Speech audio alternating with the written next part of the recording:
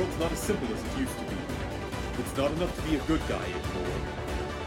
We have to be the best. The time has come. All will be accounted for, or we will hunt them. Stand up. It's time to be the heroes we were always meant to be.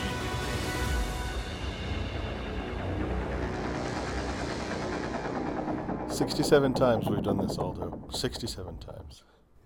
I'll keep finding new ways to screw it up. This is what it's going to be like to have a son, isn't it? Yeah. But Yeah. less logic, Steven. A lot less. Aldo, they found out today, but he was holding back saying exactly the gender until just now. Yeah, Oh. that was the gender reveal party. You missed it. Dang. See, you may not have recognized it because there was no forest fire. Well then, I mean, if you didn't burn down half a state, did you even really reveal a gender? It's desert, man. We got state to spare. You could just torch it right up. Nothing's there anyway. Just torch Moab. The archers will be fine. Can't burn rocks. Exactly. What are Well, they? congratulations. As the father of 2 sons, they're great. Yeah, it's so weird because like in my head, I've been mentally preparing to have a daughter. Oh, And that's I a didn't bummer. realize it. I didn't realize it until the ultrasound tech was like, "That's a boy." And I'm like, "Oh, Yeah. okay, oh."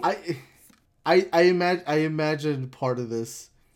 It breaks a little bit of like that. I don't know what the word I want to use is, like heart. No, wish fulfillment. Like you were gonna have your wish fulfilled. Oh yeah, right. Because you like a lot of stories about fathers and daughters. Yeah. I can see you being like having a little girl at some point. Having a little boy is really great. Also, having a little girl is really great. I'm just telling you, there's no downside. So Yeah. I absolutely can foresee you in like 2-3 years having a Facebook post of you with just terribly applied makeup on. I think you're going to be a fantastic father for whatever that's worth. Oh yeah. I'm like really excited. I didn't actually. Again, it's like kind of a weird paradigm shift. It's like, oh, I was all ready to learn how to braid hair and stuff like that. I mean, you don't know. Now, You might still have to. I might still have to. That's fair. Yeah. That's fair. Yeah. But now it's like, oh my gosh, it's more likely now, or it's going to be easier at least for my son to get really into the same sort of like nerd hobbies that I have. Because fair or not, it's really hard to be a girl in geek spaces. And it's sad because my daughter doesn't realize that yet. She loves comic books and superhero, the DC superhero girls show. She loves that, and she'll play superheroes. Yeah. And she doesn't know yet that like previously girls were not invited to this party. So I think part of that also comes down. I mean, it's definitely hard because of the environment to begin with.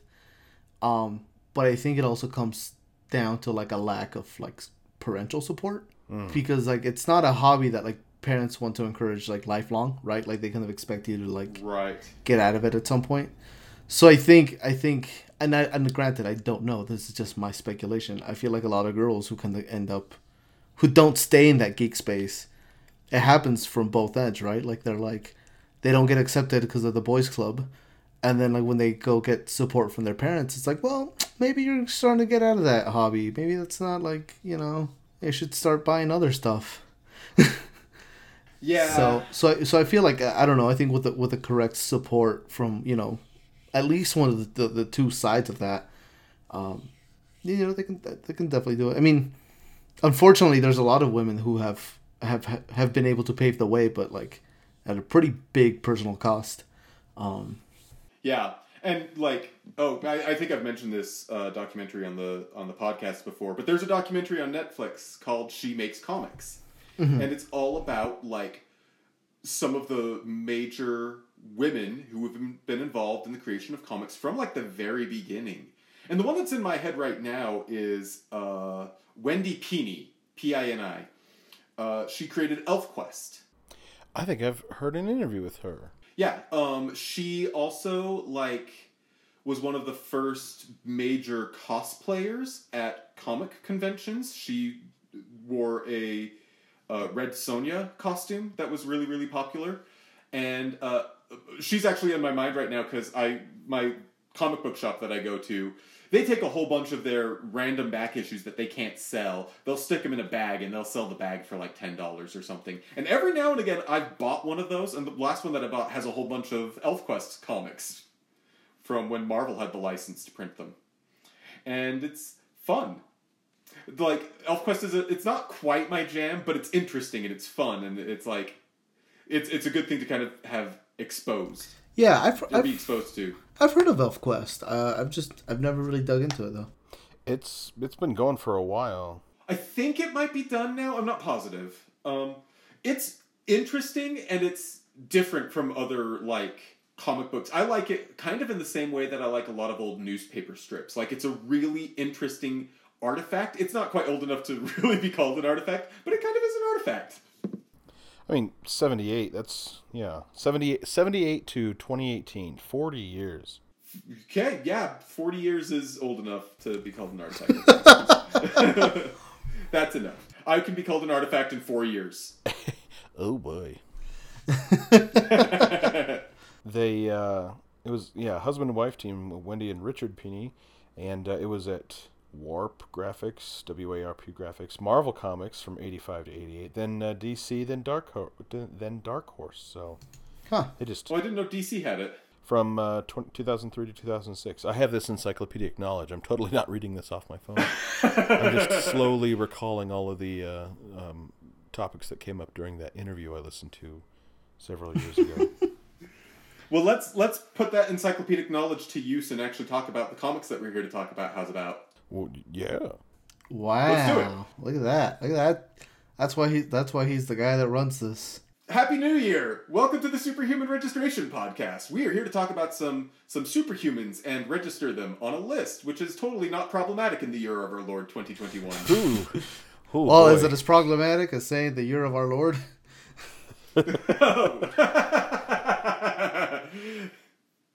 That's good. Let's be more respectful of everybody's beliefs. The year of somebody's Lord. We're talking about Victor. We're talking about Victor Von Doom, right? Oh gosh, no, that's next time.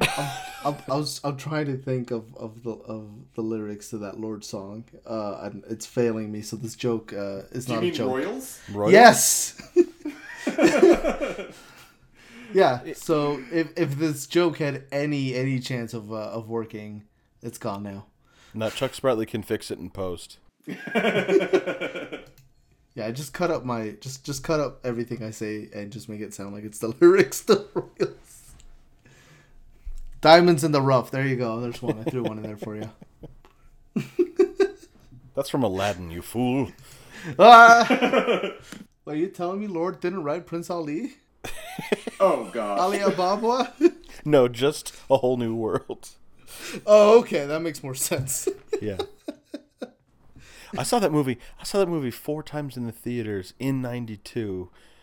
It kept going back, and I watch it today, and I still like it, and I haven't relooked at it.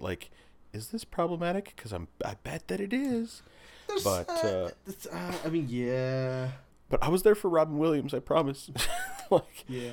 Yeah. You know, ironically enough, Robin Williams would not have wanted you to have been there for Robin Williams.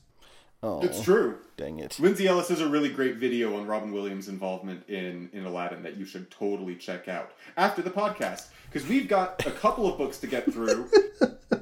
Which one do we want to start with? I got Taskmaster right here in front of me. Well, John, take it away. So, we read the 2010? Yeah, I believe it's 2010. So this is the four-issue miniseries, limited series, Taskmaster. Fred Van Lente wrote it, and I want to get the art team here in front of me because they are not. There we go. Alex Garner was the penciler on the cover. Jefte Paulo. Jefte? I don't know. Hefte? Hefte? Jean-Francois Beaulieu, and I know I said that wrong because I've not been to my lessons this week with Monsieur Henri Cavill, my French tutor. gosh. The letter is Dave Lanfear and Fred Van Lente. So there you go. This is, I think it's like looking at the history of Taskmaster. It's kind of a retcon of his history because he's been around since Avengers number 195, which came out May of 1980, created by David Michelin and George Perez, and he's a frequent bad guy. He's kind of like not like a big bad. If I get the sense of the character right, every time I've seen him, he's just been like, a villain that is like a first act villain. He's like your cold open villain, like, oh no, the Taskmaster, and he's a challenging foe because he can duplicate any. He has photographic reflexes. He can duplicate any motions that he sees. So if you fight him for a minute, he's going to figure out how you fight and how to beat you. Apparently, unless you're Deadpool, because Deadpool's just all over the place. But we get in this storyline all of the other kind of low-level groups of henchmen and assassins and other organizations that exist in the Marvel Universe are out to get Taskmaster. They heard a rumor that he's working for Captain America, so there's $1 billion bounty on his head. And they all show up at this diner to kill him. And he escapes with the waitress from the diner, and the place gets blown up, and then they're trying to piece together what happened to get Taskmaster into that situation. It's almost like the first third of Bourne Identity before he has any clue what's going on, taken to the extreme, because he can do a lot more than just, disarm people and fight, and he can do, anything he sees. We find out after they head to, first to Mexico, and then to, is it Bolivia or is it Argentina? It is Bolivia. He fights Dawn of the Dead, who is a Gosh. Well, we'll talk about Dawn later. Anyway, he's in Mexico. They fight, and then they go to Bolivia, and they're a village where everyone is Hitler, and it's like everyone has Hitler mustaches. There's an exact replica of Himmler's Wilsberg Castle. I don't know how to Wilsberg Castle. I don't speak German. Taskmaster slowly gets some of his memories back. All of the skills that he learns come at the expense of personal memories. And we find out that this waitress who's stuck with him this whole time is actually his wife, who is his handler, who handles his money and his jobs, and contacts him about his jobs, that his missions that he goes on. And he's really been working kind of for S.H.I.E.L.D. the whole time. He was a S.H.I.E.L.D. agent who injected himself with this serum from this Horst Gorst Nazi scientist, kind of a corrupted version of the super soldier serum, and he got his powers that way and started to lose himself, but could fight anybody using their techniques. When he gets there, he's fighting the Minions International Liberation Front, which, yes, it is the acronym becomes MILF, which when they try to point that out to Red Shirt, the Uber henchman, he beheads a guy and won't stand for any of that kind of thing.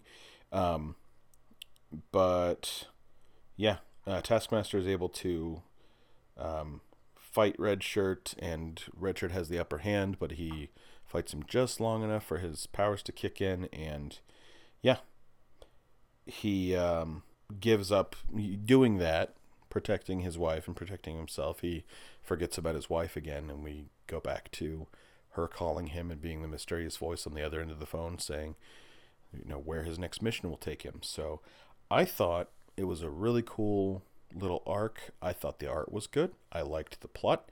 There are some issues when we talk about Dawn of the Dead. But what did you guys think? I need to take a drink of water because I've been talking too long. For me, this is the best Fred Van Lente story that we've read. Without a doubt. Yes. Yeah. It was a lot more fun and a lot less cringy than some of the other stories that we've read of his. A couple of, not super great jokes aside. Yeah, I was real ready. I had my hand on the hip on the holster. When El Dawn of the Dead was introduced. But luckily that turned out. I think that turned out okay. It did turn out okay. Dawn of the Dead. That's D-O-N. Dawn of the Dead. Mm-hmm. And the joke is he's kind of like this old Mexican, like Zorro type with a skull mask, like a Day of the Dead candy skull mask. And he speaks with, like, I kind of hate it when comics do this, especially when they do this, like, he's got the Mexican accent. He's, instead of saying you, he says Jew, J-U. And it's like, it's not super great. And then at the very end of his issue, I think that's issue 2, it's revealed that Dawn of the Dead is, like, a blonde guy. Who has been impersonating being, like, Mexican so that he can have, like, his own, like, cartel in Mexico and stuff. And it's very, very Pablo Escobar-esque in the sense that, like... was it Pablo Escobar? Like, I don't know. One of those guys.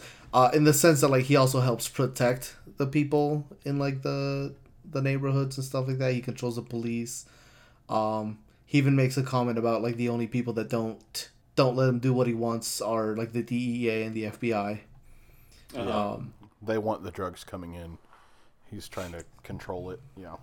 Yeah, exactly. So. Oh yeah, and they had the whole thing about the narco corridos, which is totally a thing. Like that might seem like an outlandish or like a joke, like a very unsensitive. No, that's accurate. Like that's absolutely accurate. Like I mean, I don't know how else to explain it. Like that is a thing of like narco culture. It is to have like their presence done in song and stuff like that, like Escobar and like his family. Like I believe that they paid like several bands to like write songs about them that would paint them like in a heroic light, you know, the people's champion type thing. So that's absolutely that's actually on point. Interesting. Yeah. Did not know that. Mm-hmm. Like the whole thing of like narco corridos, like that is like a legitimate like genre of music in Mexico. Yeah, I think that okay. Let's talk about this. Making Dawn of the Dead like this kind of problematic Mexican stereotype who turns out being a white guy who appropriated Mexican culture kind of takes away from the fact that the arc of that issue is Taskmaster gets kidnapped by a drug overlord and gets his way out by agreeing to play in his band, which is awesome. Yes. Yeah, I really like the movie Desperado. Where sometimes Antonio Banderas has a guitar in his case, and sometimes it's full of guns, and he fights bad guys. So, if it's like, look how problematic this is, and less like, hey, we're gonna do this thing because it's gonna be funny when he's like, hey, essay, you know. You want to know what's more problematic than this whole El Dawn of the Dead? Is actually Antonio Banderas portraying Mexican characters because he is from Spain. He's not a Mexican. Oh crap! Interesting. So every time you see Antonio Banderas playing a Mexican role, not a Mexican. I mean, I feel like I knew that. It doesn't. I do feel like I knew that at one point. I feel like I was tricked. You know, Colin. Hey, you know, if it helps, Colin Farrell plays an American a lot, and he's Irish. Yeah, but I mean, the English do it to American white guys too. So like, you know, it happens. Yeah, but also, I know it's not. I'm not gonna get into the history of Spain. 100% not the same thing. Yeah, we were colonized, not conquered. So you were colonized feral. Okay. Sorry. Pack it up, everybody. Here's what I wanted to say. Something I liked in the beginning, because I said, hey, we should read Taskmaster because I was always interested in his powers and how they worked, and they tell that where he is in the diner playing the same song over and over and over again because he's trying to create memories, connecting a song to a memory to a place. And when he's fighting all these guys, and Taskmaster's been used as like the trainer for so many villains, and even Cap's replacement once they bring up. And so he's going through and listing, like, he punches a guy with this move, and he remembers a place, he remembers a food that he ate, and he remembers like a song that was playing on the radio when he learned it. And it goes through, and you kind of get, it fills out the character more in a cool way, where we see where all of this is coming from. I liked that. The art was really good throughout, and kind of had this like cool grittiness to it, where like the background colors, like, there's like grit on them. I just got some new brushes for Procreate on the iPad where they have some of those effects, so I've been playing around with that, and so I'm looking at this going, hey, look what they did there, that's cool. So maybe that was just me, but I thought that was a cool little detail to, like, show how he operates. Yeah, I think my only complaint of that, which is kind of like a very minor complaint about how they depicted that, was how much of Taskmaster it covered up. And it's just mostly that, I don't know, I want to see Taskmaster. So, like, it's really cool that they're showing it that way. I kind of wish they would have cut down how much of Taskmaster it covers up when he's doing, like, the poses or he's doing the punches. It was like a half and half kind of thing. Yeah, like, and really, that's personal preference. That's a small gripe to have in kind of doing that. I think it's a neat effect. Yeah, I think it's a neat effect. I think it's good from a storytelling standpoint, and it definitely pays off at the end when you get that big splash page where Taskmaster is he hits Red Shirt, and he's overlaid with Red Shirt's image because he just copied Red Shirt's fighting style, and that by doing that, that's going to overwrite his memory of his wife that he just made.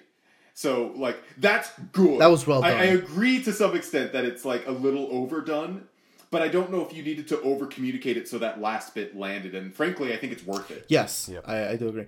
Also, I think John just glazed over this a little bit in his explanation.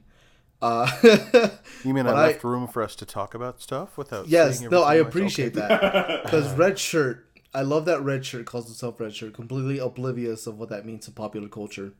Yeah, and also the what was it called? The minor, the Minions International Liberation Front, also known as MILF. Yeah. No, I mentioned that, just didn't dive into it because, yep. Nope. I love it. It's one of those jokes that it's one of those jokes where I think if I had read this on a bad day, it probably would have been a little bit more cringe. So I think I have some inherent bias that I had a pretty good day when I read that book. So you're that joke, willing to give them the benefit of the doubt, like, yeah, that's funny, guys. Yeah. So then I think in probably in retrospect, if somebody talks to me about this book, apart from you two, I think I'd be a little bit more cringy about it. But as I stand today, I approve of that. MILFs have the Aldo seal of approval. Good to know. The joke struck me as just a little bit juvenile. But honestly, like, that and Dawn of the Dead are probably the only jokes in this that didn't really land for me. The Town of Hitlers, I think, could have been a bad joke, but it kind of worked. It was fun. As fun as anything involving Hitler can be. I want to point out that the Dawn of the Dead joke did not land immediately with me, and it was not till after I was done reading the book and was kind of thinking about about that character, and I was like, oh, wait a minute, no. No. I think part of the reason that the Town of Hitlers works so well, and I swear I brought this up on the podcast before, so forgive me, talking about Lindsay Ellis, one of her best all-time videos is on the producers and the ethics of Nazi satire. It's about Mel Brooks and Mel Brooks' kind of complicated relationship with portraying Hitler, and it's about, like, the main takeaway that I got from the video is, if you're gonna make fun of Nazis, you have to make them look dumb. It's not enough just to put them in, like, the moral low ground. It's not enough to, like, do the American History X thing where it's obvious that the Nazi, or the neo-Nazi, the skinhead lifestyle is causing all sorts of problems because they look cool all the time. The correct way to make fun of Nazis is to do Springtime for Hitler. Yep. Or on the scale of American History X to Springtime for Hitler, the town full of mediocre Hitler clones who are all bad artists and keep trying to annex each other's yards, that's definitely more in the Springtime for Hitler end of the scale. yes. It's ridiculous, and that's kind of great. I think, have you guys seen Jojo Rabbit? Yeah. Oh, Jojo Rabbit was so Jojo good. Rabbit, I think, lands squarely in the middle of that, in the sense that it makes fun of them, but also it kind of keeps serious, like how, like, deadly they were. Yeah. Which that has nothing to do with this book, but Oh gosh, now I want to talk about Jojo Rabbit. Yeah. I know. I just realized I day. haven't bought it yet, and I might be what I Same. do after the podcast. Is just buy it and watch it. But I don't know if I'm ready Oh, to gosh. cry It's a great film. because it's I saw that movie in a plane, and I was not prepared to cry thousands of feet above the air in a metal tube hurling through the sky. I was not ready for that. I was not ready for this book to kind of get to that emotional kind of climax. Like, I mean, we touched on it a little bit when you were talking about, you know, the effect of him looking like, or, you know, the people that he's mimicking kind of overlaid on top of him. But man, that was actually, I don't know about you guys. I thought that was a strong kind of emotional climax for, like, the tale, which kind of surprised me a little bit. I didn't kind of expect it to be so strong or even like that. So, like, the whole idea, so like that little message that she leaves for Captain America, where she's like, you know, I know he's forgotten. We were back to square one because he looked at me with, like, the same eyes that he looks at me all the time when he doesn't remember. And I was like, ooh, my heart. Point of order. That is Steve Rogers, not Captain America. Oh my goodness. He's we always go. Captain This is, America. I believe, while was Falcon Captain America at this point? I think I think this was Falcon Cap. It might have been Bucky Cap, actually. 2010 might have been Bucky Cap. But regardless, he's just Steve Rogers. He's the top cop of S.H.I.E.L.D. And I'm really glad that he was in this book. I question why the rest of his super team was in this book. They had nothing to do. No, like, Moon Knight and Ant-Man and Black Widow and Valkyrie didn't need to be in this book. My best guess is that they were like, we should have it be a team, and the artist was like, I want to draw Moon Knight, and then there you go. I'd be not? curious. I'd be curious if that was just the team that he was in charge of at the time. It was the team that he was in charge of at the time. But I think they just had it be the whole team so they could put Secret Avengers on the cover of that issue. But the Secret Avengers had nothing to do. No. Rogers had something to do. Rogers belonged in the book. The rest of the team didn't need to be there. How did you feel about his stance on the whole thing? I mean, he's being a bit of a cop.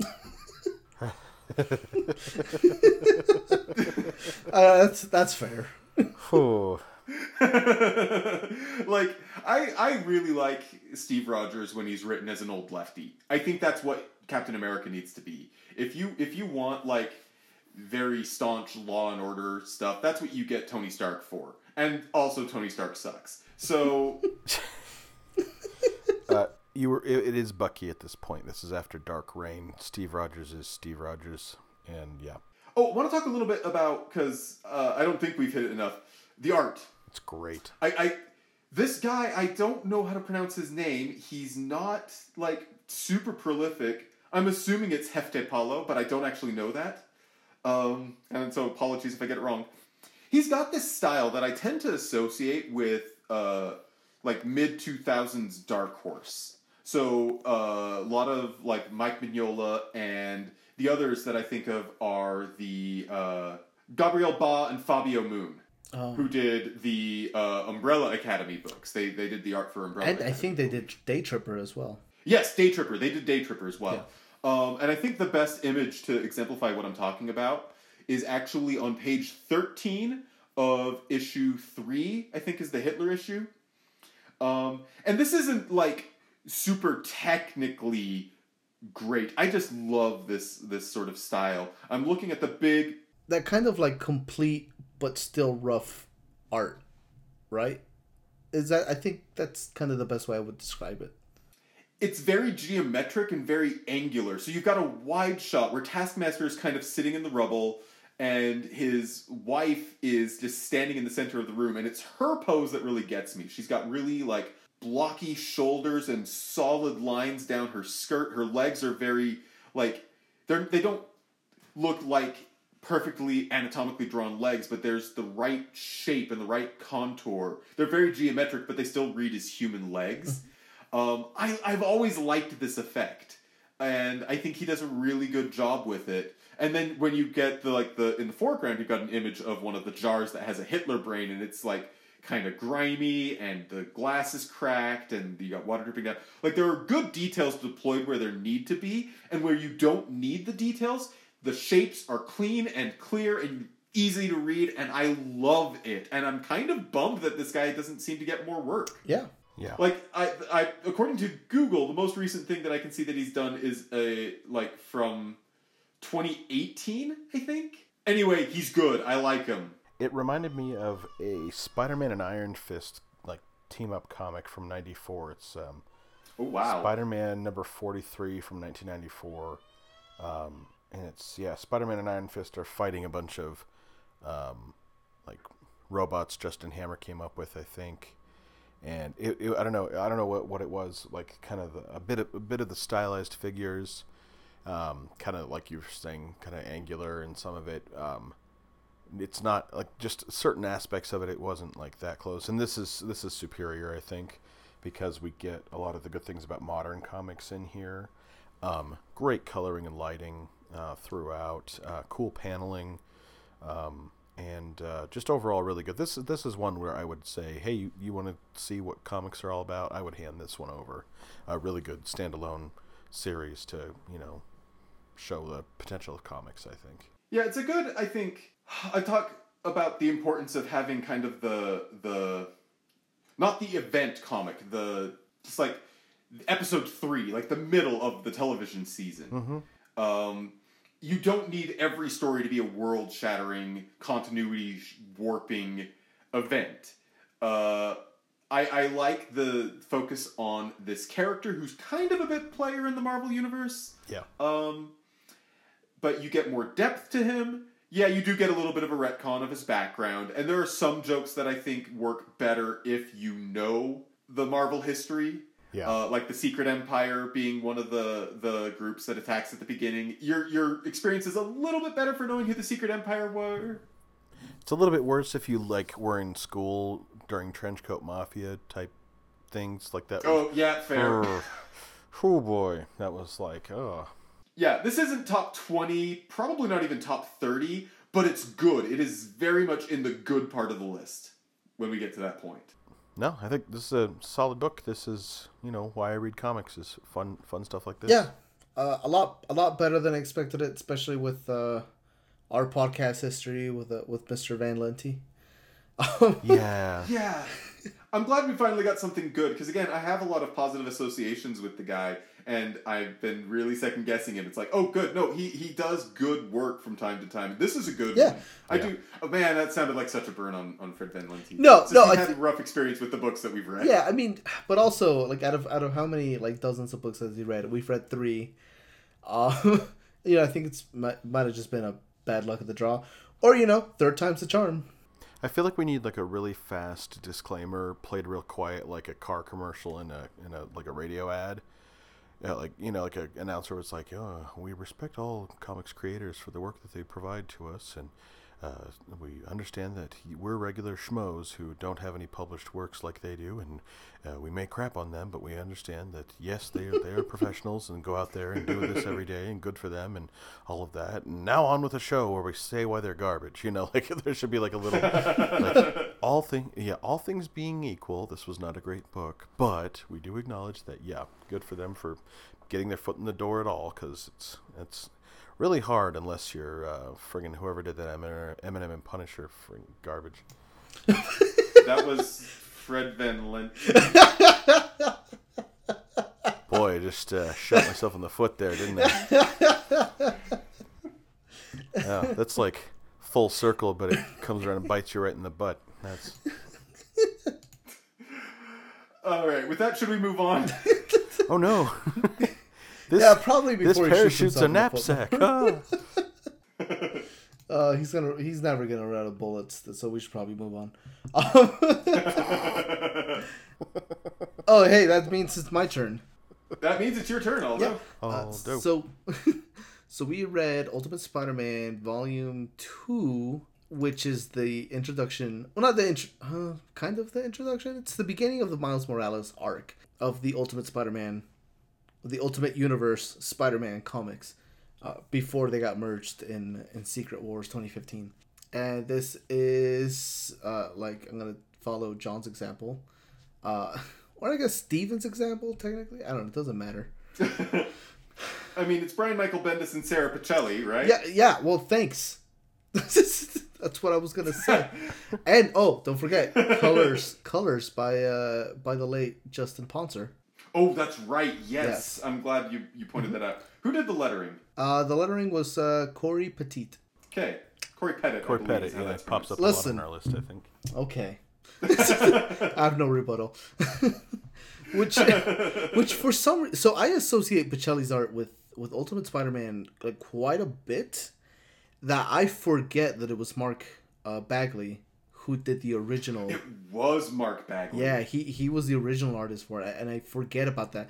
And I think it's because for a while, I don't know if that record's been broken, but Pichelli was on Ultimate Spider-Man for so long that I think they broke a record for the most consistent writer-artist duo on a book. They might be. But now I'm not sure if that was Bendis and Pichelli or Bendis and Bagley. I don't know anymore. Everything blurs together when you're old. But so this is the beginning of Miles Morales' story, which if you have seen Into the Spider-Verse, you've kind of got the broad strokes of it here, or vice versa, I guess. Yeah. Because they definitely paid a lot of, I don't want to say homage, because they took a lot of stuff from this book, but they obviously like repurposed it to work for like a 2-hour narrative a little better, right? So we have this whole relationship with Miles and his dad and his family, right? Like he's half Hispanic, half black. And it starts out with him going to a lottery to get accepted into I think it was Horizons. Actually, I don't think it was Horizons. It is. It's a charter school, yeah. Oh yeah, it's Brooklyn Horizons. It's not the Horizons Lab. It's Brooklyn Visions. Sorry. Yeah, there we go. So it starts out with him kind of getting accepted into this. We kind of get a really good characterization of Miles in the sense that he's not exactly happy that this is how he gets accepted. Part of it is that he feels like maybe he hasn't earned it, but also a little bit of guilt because while they're at this lottery, there's just a lot of families there, and you see kids crying and parents crying because their kid didn't get in. So he gets excited, and he goes over to his uncle's to kind of celebrate, tell him the good news. And while he's there, he gets bitten by a spider, which was previously shown as sneaking onto his uncle, aka the Prowler's, bag of stolen goodies that he stole from Oscorp. And he passes out. He gets bit by the spider, passes out, wakes up, and kind of gets his dad and his uncle get into an argument. We get some history there, and because it's the Ultimate Universe has a similar but still a little different relationship with mutants and kind of superpowered folks. In general, they're not very happy about them, and they hate mutants even more. So he has like this real fear that he's become a mutant and not, or that he was a mutant, and he kind of doesn't want to, he doesn't want to deal with that. He just wants to be normal. So he tells his friend Ganke or Gank. I'm not sure how you pronounce his name. And I was going to ask you. I don't know either. So. Yeah, I feel like nobody knows, and that's why they when they stole him for Homecoming, they just called him Ned. Yeah. Yeah. Which, boy, did not get me started on my Homecoming rant. Oh, we've heard it. Yeah, I think it'll come at up least again. once and probably 5 times. Yes, I will never let You that have die. a point. You have a point. Yes. But, Listen, as long as we all agree squarely on the fact that I had a point, I'm happy with that. So he discovers he has these powers. He's kind of experimenting, learning about them. Obvious differences is that he has his kind of chameleon effect. He can go invisible, and he has his venom sting. So he's kind of kind of getting to know this a little bit better, and this is all happening before the death of Peter Parker. So when their school goes on lockdown from the events of Ultimatum, I think. Yeah. Yeah, right. Okay. So they had like 2 pretty big like world events right next to each other. And I can't ever remember them. But one of them was Ultimatum, and that's the one that's happening, and that's the one where they hear the kids are hiding in the gym at the school, and they hear that Spider-Man's been shot.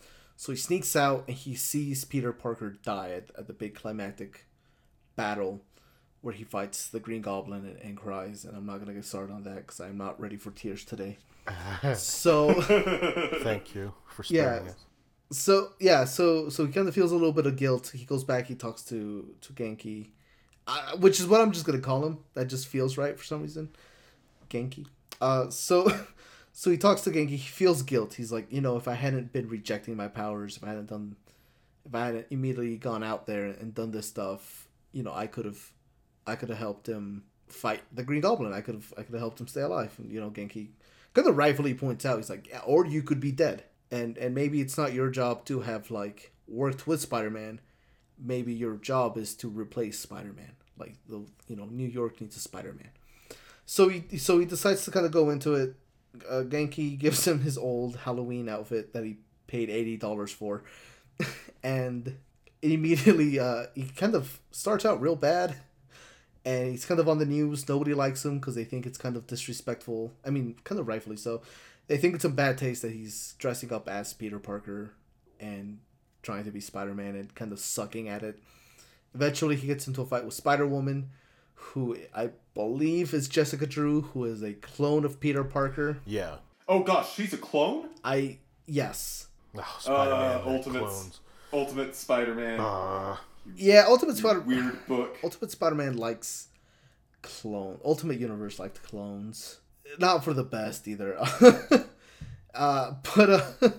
So he gets into this fight. He gets taken to the Triskelion, and Nick Fury is kind of giving a talking to and telling them that like, hey, probably shouldn't do this. You're not ready for this. Blah blah blah.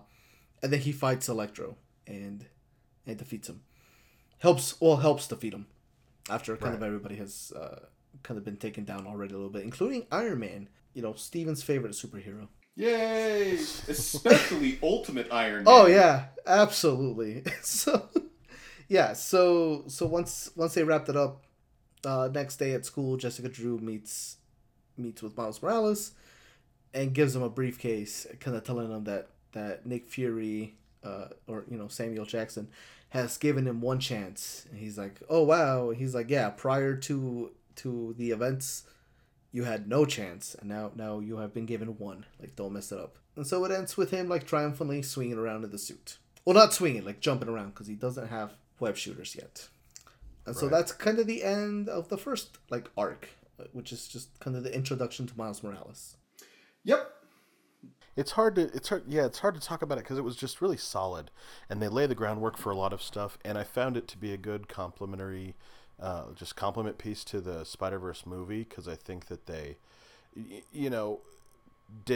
kept it in the same spirit of this, and so neither one of them necessarily, it didn't feel like they contradicted each other as much as like, oh, this is how you tell the story, same story in a comic medium compared to film. I think one of the things that surprised me, and I feel like we're going to be talking about Spider-Verse a bit in this conversation. A bit. I use most of my conversations end up going there, so. Yeah. I think legitimately one of the things that surprised me quite a bit was how much, just how much Spider-Verse actually does kind of stick to this storyline. And it surprises me because it's been a long time since I read these issues. I was reading these, I think, just about when they were coming out, so almost, oh boy, almost 10 years ago. Because these books came out at the end of 2011. Oh boy, that's a long time. That doesn't sound like it should have been. I mean, it doesn't feel that long ago, but when you sit and think about it, you're like, oh crap. Yeah. So I mean, some of the major things that like kind of surprised me was that, like, I mean, obviously I remembered the relationship between his uncle and his dad. Like, that was a pretty big thing, and that was kept pretty intact in the movie. The thing that surprised me, because I totally spaced it watching Spider-Verse, was the whole idea of him being there when Peter Parker died in a fight against the Green Goblin, and that guilt of feeling like maybe he should have been able to help him out or something like that. Or if he had tried from the get-go. Yeah, exactly. If he was as excited as Gank or whatever his buddy's name is about being a hero, because his friend can't get over it. His friend's like, dude, you have powers, you could be a hero, and he's like, I don't want to be a hero. And I'm with Gank. It's like, why wouldn't you? But I also love that, like, when he shows off his power, the first thing he does is like he blows up his very intricate Lego ship. Yeah. Oh god, they've stole that for one of the Spider-Man movies. Yeah, wow, who would have seen that coming? Was that Homecoming or Far That was From Homecoming. Home? It was Either Homecoming. way. They're doing the Death Star, because Far From Home, his buddy already knows that he's Spider-Man. Yeah, and it's sad because in the comics they're doing a pirate ship Lego model that I had as a kid. It's like the same thing, and then in the movie it's the big Death Star, huge thing that takes hours and hours, and he just drops it and it makes a huge mess. Yeah. Which, actually, now that I think about it, kind of helps tie into that whole joke about him talking about Return of the Jedi. Mm-hmm. And he has that Lego Death Star. He talks about, he definitely talks about Empire. It's Empire, that's right. Yeah. Yeah, so, brand synergy, I guess. But yeah, so that kind of surprised me, kind of rereading this again. I was just like, oh yeah, that's, I don't know I hate that it's almost a 10-year-old book, because I hate to use this word, but it felt nostalgic. It reminded me a lot of the first time I read this book, and I think it's, I mean, there's definitely, I guess, something problematic of a Black Hispanic superhero being written by two white people.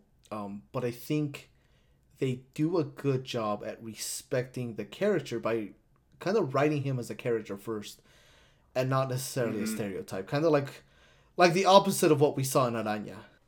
Yeah.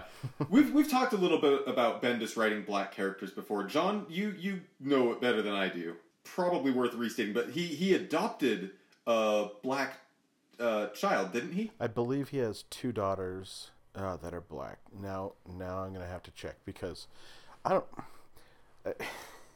sleep deprivation just kills your short-term memory. I gotta tell you. I'll look that up. I think it's Brian Michael Bendis. Yeah. But now I'm questioning it. But I will look that up while you guys talk amongst yourselves. I think they really did a good job of laying the groundwork. And at first, when I heard the news, like there was going to be a new Spider-Man and he was going to be,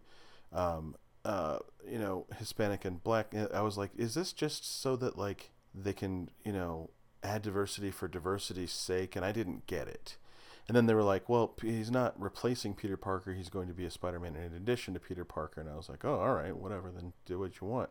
And then now that I see it, I'm like, man, that I was on the wrong side of that and didn't get what was going on. And we are... Do you know who else didn't get it? All the people who wrote letters in the back of the first issue. Oh my gosh. Those were fantastic. I love that they did that. I love that they did that, because then it puts... I forget. There was this is...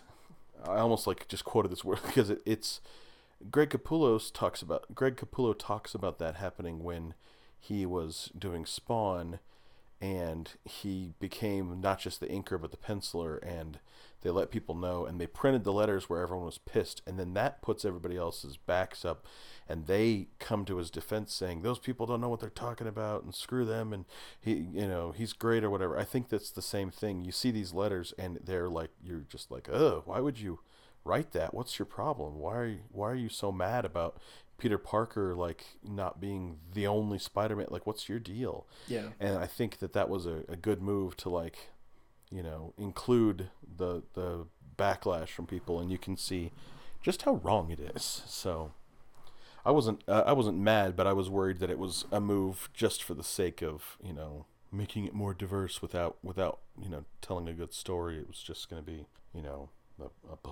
like a publicity thing. I don't even know what I thought, because I was wrong, and not being like super excited, because this is great. You want to hear my hottest take? Go on. Well, probably not my hottest take, but this is up there. The biggest problem with Miles Morales is that they introduced him by killing Ultimate Peter Parker and not mainstream Marvel Peter Parker. Oh, I think that was also one of my biggest complaints as well, because I think, especially because the Ultimate Universe had kind of been done as like this reboot, and they had gone so many questionable routes. Seriously though, right? Yeah, it really felt like, at least, back in the day, it felt like we're doing this because the Ultimate Universe is a safe place to fail. And it almost felt like they didn't have confidence. Yeah, that might actually be true. But here's the thing, like, this was always my thought, and this was obvious. Bendis said it explicitly. I think I have the art book for Into the Spider-Verse, and I've been reading through that recently. And I think Bendis said this there, where he talked about how the best way for Peter Parker, for his story to end, was for him to become Uncle Ben to someone else. And that's what happens. Yeah. We don't really get that, because I think the best Uncle Ben stuff is actually in the Death of Peter Parker story in Ultimate Comics, which is really good, and I think we'll have to read that at some point. But you get some really good moments kind of stemming from this, where Miles realizes that, like, he takes this guilt, and it's a very natural sort of extension of his character that's established. I think we mentioned this already. Page 10 of issue 1 is when Miles gets into the magnet school, and he sees, like, he wins the lottery, but all he can see is everybody else who's sad about it. Like, Miles is a person who feels community responsibility very deeply. And the only thing that keeps him from acting on that responsibility is, his fear. He is a mutant, and therefore he's going to be rejected and persecuted and hated. And that fear keeps him from acting. And then, when Peter Parker dies, Miles starts beating himself up and is like, that fear kept me from getting involved sooner, when I could have had help from the real Spider-Man and gotten the training, and maybe I could have been there with him and saved his life. I don't know, maybe I could have. And that sense of lost opportunity is now Peter is the Uncle Ben to the new Spider-Man. And that's the perfect way for Peter Parker's story to end. Yeah. It's like, we've figured this out. The best way for Batman's story to end is for Batman to train the next generation of heroes that can be just as effective as him without having all of the baggage. I was like, you mean like Dark Knight Returns? Oh. I thought you were going to say that the best way for Batman to end was going to be for him to become a Thomas Wayne. Oh, gosh. Not the pearls. Oh, God. But no, the best way for Batman to end is to pass the legacy on to other heroes who have all of his effectiveness but none of his trauma, because he made the world better for them. Like, that's what happened with Robin. That's what happened with Batman Beyond. The best way for, like, the Flash. The best way for the Flash to end is to die saving the world and have somebody else take up his mantle who has the same powers. That's what happened to Barry Allen when he passed the mantle on to Wally West. Like, we figured this out in the 90s at DC Comics. Legacy heroes are the best way to inject new blood into a franchise and pay respect to the old character. So, 616 Peter Parker should have died and passed the mantle on to Miles Morales in 616. This is the way to retire heroes and have the IP continue. You get fresh new stories with an interesting perspective, and there's literally no reason you can't tell stories from earlier in the history and reuse Peter Parker or Barry Allen or any of these other characters that you've technically seen off. And it's such a shame that the established, like the old heroes keep coming back and kind of like robbing these new characters of the limelight. You mean kind of how Peter Parker came back from the dead in the Ultimate Spider-Man comics? Wait, he came back from the dead in the Ultimate Spider-Man comics? Yes. Nobody ever stays What? dead in comics. Yeah. It was terrible. Nobody liked it. Oh gosh, that's awful. Yes, it is. It's real bad. However, I will say that, on top of, kind of what you just said, that, that's kind of the perfect way to inject a new character. I think even regardless of that, right? Because, like you mentioned, like we've said, 616 Peter Parker is still around. And like I just mentioned, Ultimate Peter Parker comes back. I think part of like what is kind of surprising is that, not surprising, and really in retrospect it's not surprising, but at the time it was, is that Miles was such a strong character, such a well written character, that he is still around. He is still like he leads his own Spider-Man book. Yeah. He has, and he's on a team up like a or an Avengers. Kind of, I think. Yeah. I forget what the team He is. has been. I don't know what the status of that is now. Yeah. He has like his own video game. Like his name is on the box art. He has one of the best animated films of all time. And it's, all the like some of the best Spider-Man stuff that's come out recently has been, just whitewashing the really good stuff from him. So like so I think this was just an extremely solid foundation for a character. And, in retrospect, it's not a surprise that, like, he's such a mainstay now of the comics. And I think, kind of, regardless of the fact that Peter Parker is still alive in the 616 universe, I think that he's kind of formed his own niche, his own kind of brand of being Spider-Man in the comics. And I think it's actually been really good because it's allowed Peter Parker to grow as like an actual person and keep Miles as kind of the grounded neighborhood Spider-Man. And it's good that he, passed along. I guess he does have, he sticks to walls and he has the agility and the strength and the speed. He has his own unique powers, but he has the common thing, the power of guilt. Indeed. Can I tell you my favorite thing about the art? Is it all of it? But there's one thing in particular that is like my absolute favorite thing. Sarah Pichelli, really good. Justin Posner, I'm really glad that I did that video or that fill-in issue of the podcast on Justin Ponzer when he passed last year, because it helped me to kind of recognize what makes his art so good. He does a really good job with the lighting and everything.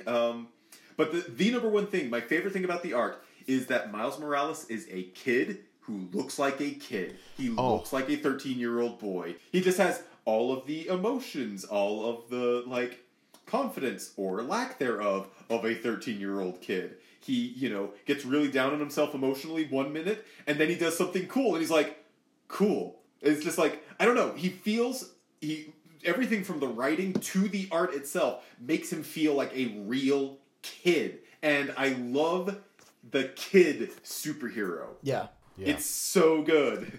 I'm glad that they did that because, we had that Avengers Christmas story with, Magneto's coming to dinner and the little baby is like almost grotesque. Just like, it's like a little adult, it's this like mature face. It's refreshing to see that in comics. My only complaint with Sarah Pichelli's art, everything looks good except the faces are a little static. The poses are a little too like photographic. Really? I think that like the anatomy's good and like the poses are all great. It's just it's a little stiff. Where like the faces, like I don't know, they let them breathe a little bit because it's a bit too neat and tidy. Huh. I don't get and that's that. Like it's the nitpickiest of nitpicks because this is a great book. All these. Yeah, I don't know. I don't get that. But at the same time, I've probably, I don't know that maybe idolize is the right word, but like at least for me, Pacelli is in like my top 3 artists of all time. Mm-hmm. So at least for me, and granted, pretty big amount of bias. I discovered her through Spider-Man. And then it's you and me, Steven. We're in the top 3 of Aldo's favorite artists. Yeah, that's definitely the way it works. No, wait. Let me reiterate that. Top 5 of my favorite artists. But so I don't know. I'm not gonna say her art is flawless. I don't think anybody's art is flawless, but I think for her, it's it's kind of, it's great. It's fantastic, and I love it. But I will recognize that I have a huge amount of bias towards her art. And I don't know. I kind of love the way she draws. I like the way she draws people of color, because they never feel like a caricature. And the features that they have feel real, and they don't, like I said, they don't feel like a caricature.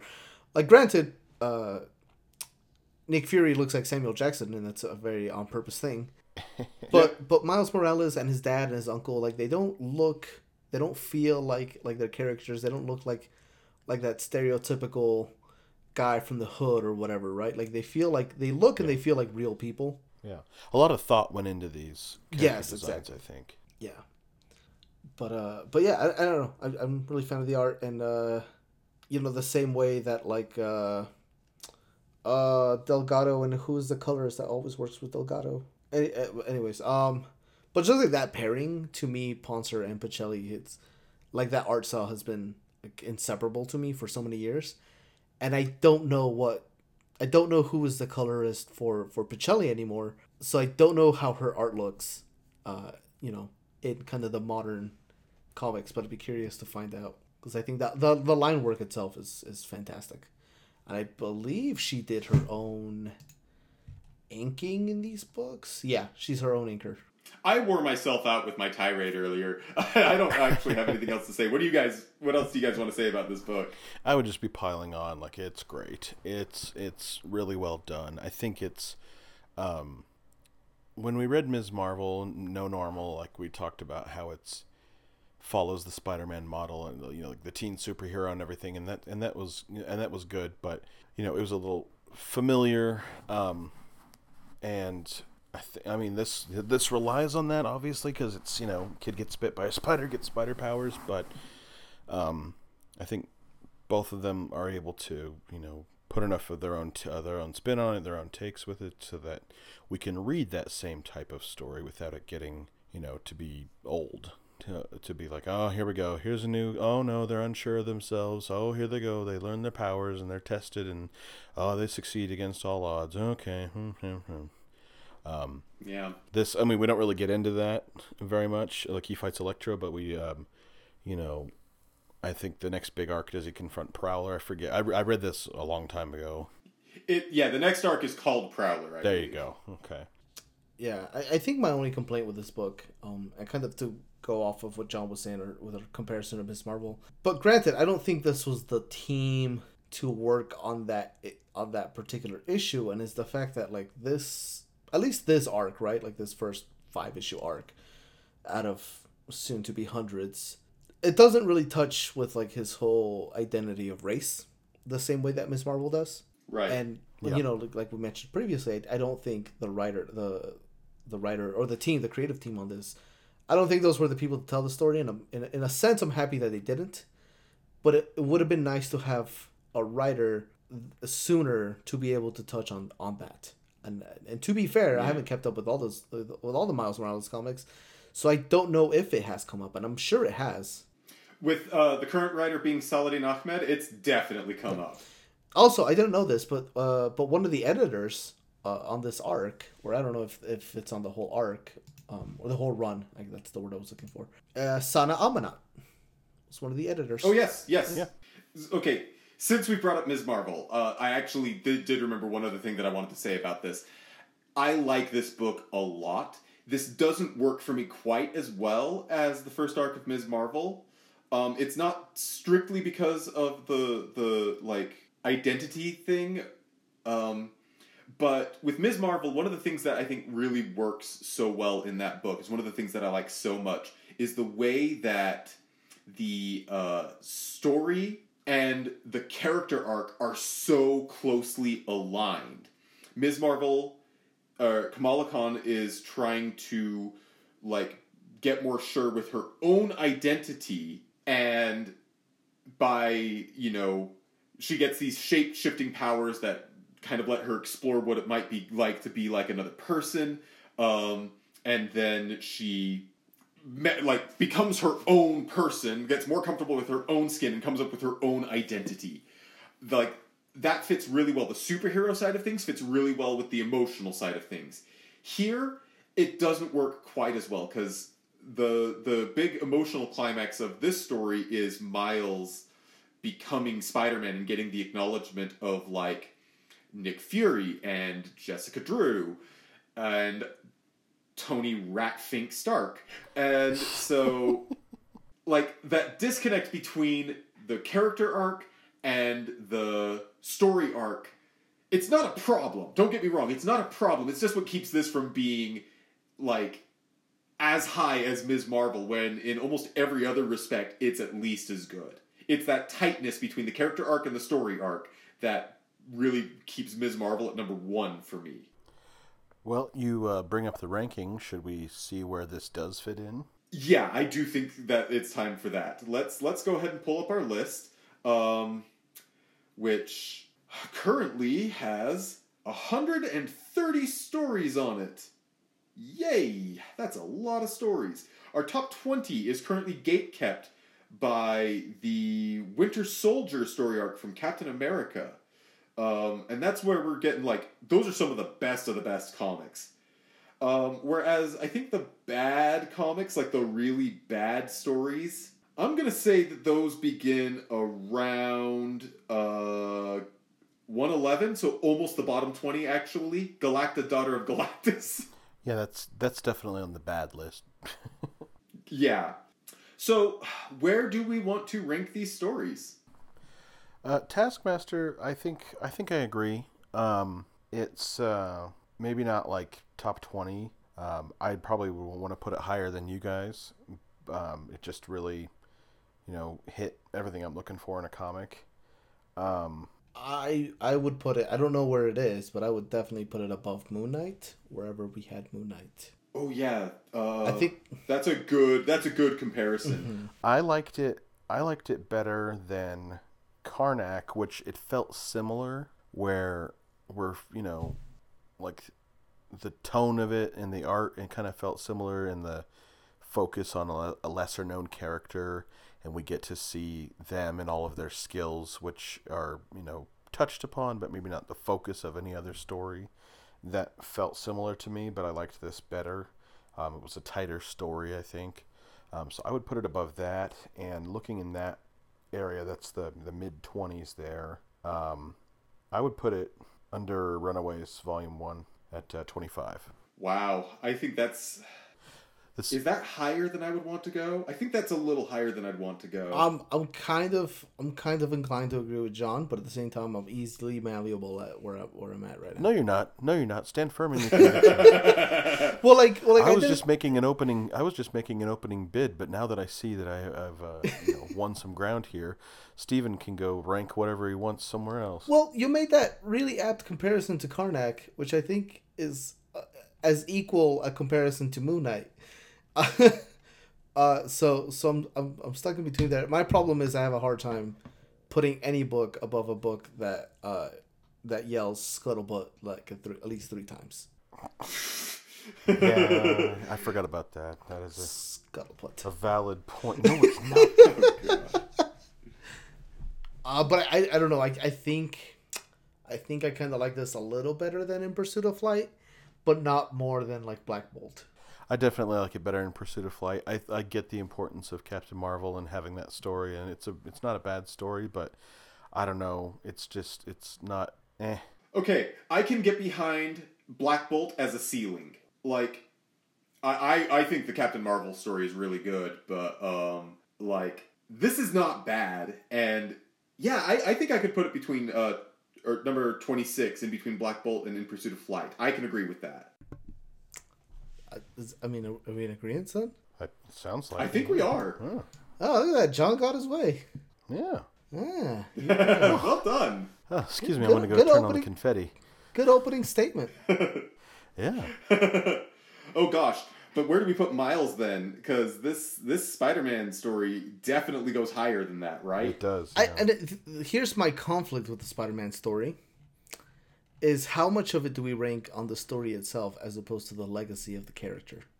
Like the legacy's not nothing. Yeah, because that's why the Stevie Ditko, like, if this be, what is the title of the Spider-Man, like, If this be my destiny. if this be my destiny is pretty high, I think, because of the legacy. Yeah, but it's also a good story. Yeah. Like, Yeah. I think the legacy is got to be part of the equation, right? But just because a story has a lot of legacy doesn't necessarily mean it ranks very high. I mean, look at Secret Wars, the original. Look at Marvel Comics #1. Like, those stories didn't get super high on our list because they've got great legacy, like a lot of legacy, but that doesn't necessarily it doesn't outweigh the fact that they were kind of mediocre as stories, right? Yeah. So this has good legacy, and it's a good story. I am inclined to I'm gonna do a opening pitch here.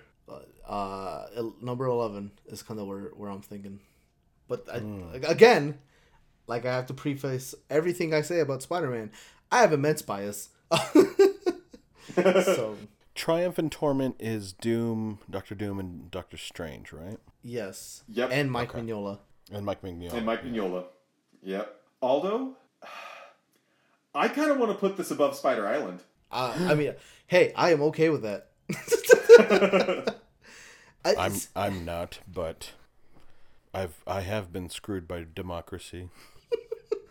Where do you want to put this? I think 11 is fine. I think that's fair. I'm looking at what's around that area. I personally, Spider Island, I like that better. If we take Spider-Verse out of the equation, Spider Island's kind of where I jumped back into Spider-Man, and I think, gun to my head. Well, I don't know. See, it's either Spider-Man or X-Men. Gun to my head, I still don't know. Yeah, I think under to Steven's point, I think one of the things that maybe gives this a leg up on Spider Island is that it's a little less convoluted with its villain storyline. What are you talking about? You can't make any sense of Madam Web and the What's his name? The Gremlin? I don't remember his name. The Hobgoblin and the Green Goblin and The Jackal. The Jackal. Jackal and the other memorable villains. The Spider Queen or something. Yeah. Ugh. J. Jonah Jameson turned into a spider drone. Everyone in New York lost their clothes. It was a naked city.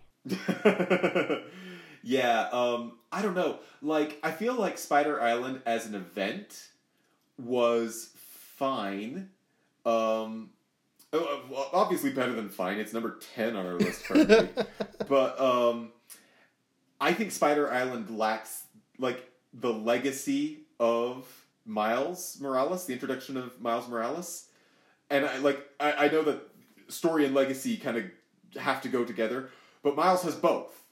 And Spider Island, I think, only has the one. I mean, they do reference like a lot of Spider-Man lore in it, but it is missing Miles Morales. So I will concede that yes, this is a more fitting top 10. Yeah, I think in the sense of legacy, I think the only thing because Spider Island doesn't really have like a huge story legacy, but it does have the character legacy that this is essentially where Peter Parker says nobody will die as long as I'm around anymore. That predates Spider Island. Never mind that. I take that back. My argument is invalid. Why do I try? I mean, I used to have that book. It predates Spider Island. he and his girlfriend Carly break up. He loses the magical protection of Doctor Strange because he outs himself as Spider-Man. Not saying that he is the Spider-Man, but he shows people that he has spider powers because everybody has spider powers. Yeah. So that's don't forget the part where she guilts him because she tells him straight off the bat that she has spider powers, and she's like, Yep. Hey, if you had spider powers, you'd tell me, right? I'm telling you. It's like, Yep. oof. Guilt. Part of the Spider-Man canon. A lot of guilt. Yep. Yeah, okay, we can put it at number 10. All right. Putting it number 10. Oh, that's been a while since anything broke the top 10. a long while. Yep, I mean, not since Spider Island was the last book to break the top 10, actually. Oh, yeah. So- That's episode 44. Before that, it was Vision. And then after that, it was, episode 19. Yeah, we've got a pretty good top 10. It'll be interesting to see if these next stories get anywhere near there. Our next episode, we are reading a story that I really like and a story that John, I don't know if you really like it, but you've been wanting us to read it for a while. It is not my favorite, but it connects my two favorite stories.